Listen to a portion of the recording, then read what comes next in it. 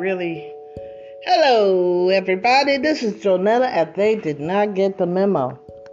Now, this is the second story. A message of concern to the American people by Iman W. Dean Mohammed. Excuse the background noise. This paper was given to me by a gentleman in the parking lot. And the first one I read to you was when a grown man moans, mama. When a man groans, mama. The plot. Harmful pagan influence was sneaked in on the Gentiles by the Jacobites, who were looking for political dominance and material dominance over the world. They gave them such a religion that they would worship a deliverer tied to the Jacobite people. Many Jews are against Jacobitism.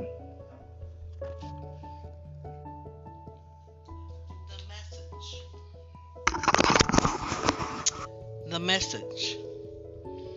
You can't live in America without being... let me start all over.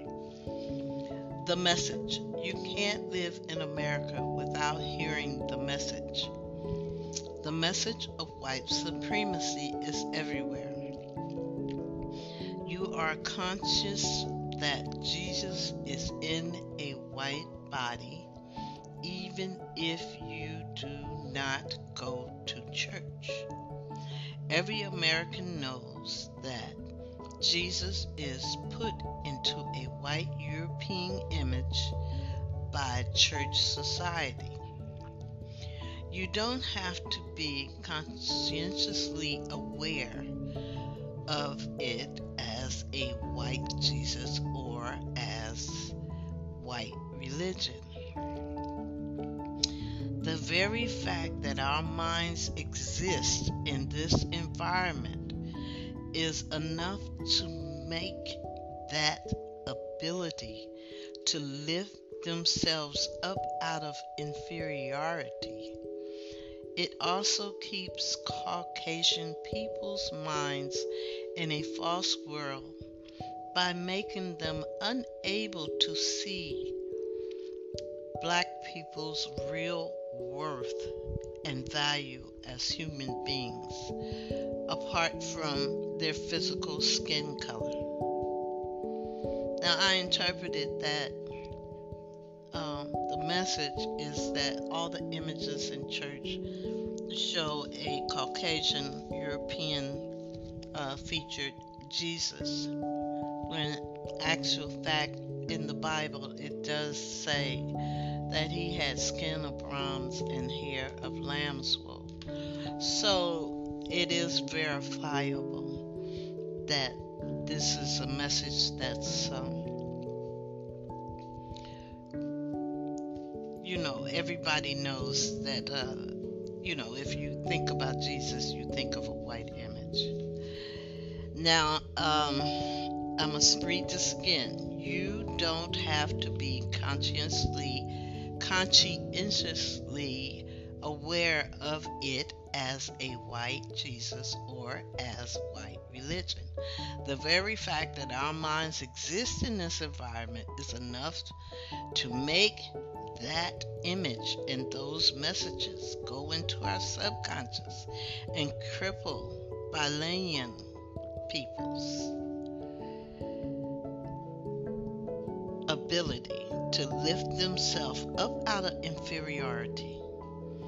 It also keeps Caucasian people's minds in a false world by making them unable to see their real worth and value as human beings apart from their physical skin color.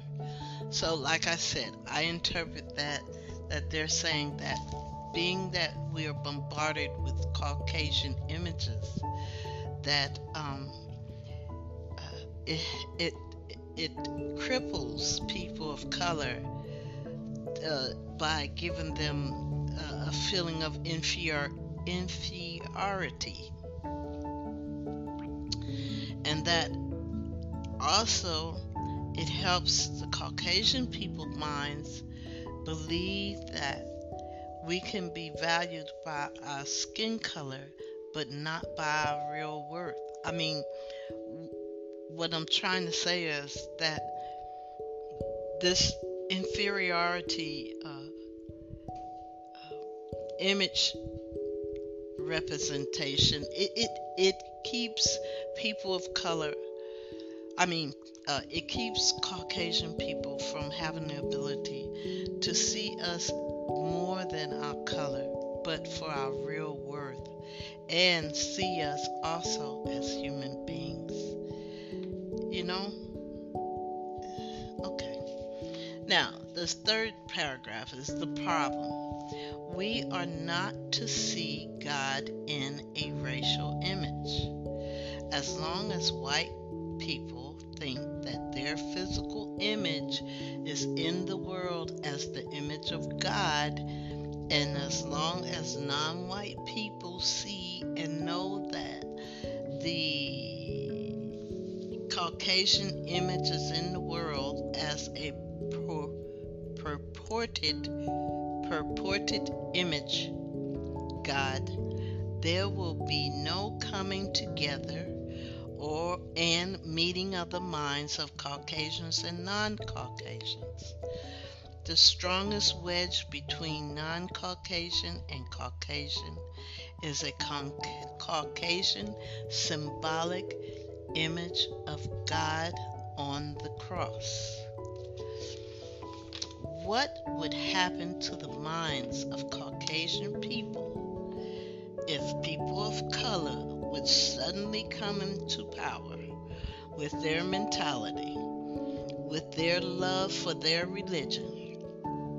What would happen if nappy-headed black Jesuses were put all over their land and throughout their homes and in all their churches?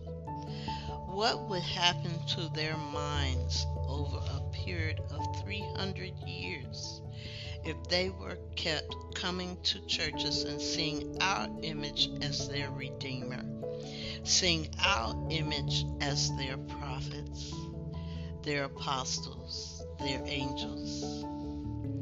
They would be reduced to inferiority because the image before them of the supreme model of superiority would be black, not white. Now here's paragraph 4. The solution. Remove all images and racial effects from worship. Well, it does say that you're not supposed to worship any graven images in the Bible. It does say that. Okay, and the challenge. If we don't want dope in our communities, how much more should we be against a Caucasian image of God that makes people of color think inferior and act inferior, and that makes Caucasians equally artificial? Now, this was written by Iman W.D. Muhammad. And like I said, I like diversity. This is the second paper because he gave me 2 papers. The first one about George Floyd, and it opened my eyes to the Moors. And well, I already knew that we had the first universities in Africa. I already knew that let's say, well, how does he put it? Africa was the cradle of civilization, and that the African was the first man created. That's documented. So, but I didn't know about the Moors in Spain and Asians and the Europeans coming to learn from a professor that look like people of color. Okay, you guys. Um, this is the second story, and I hope you understood it. I'm just reading it the first time, giving it to you as I read it and trying to interpret it myself. I could be all wrong, but who knows? Okay, well, you have a good evening. God bless you. I love you, and there's nothing you can do about it. And remember, wear your mask, wash your hands often, practice social distancing, and if you can, get your vaccination, okay? Like I keep saying, you're hearing it from the person who protested the most, and here I am. I'm okay. All right. I love you, babies. I'll talk to you tomorrow.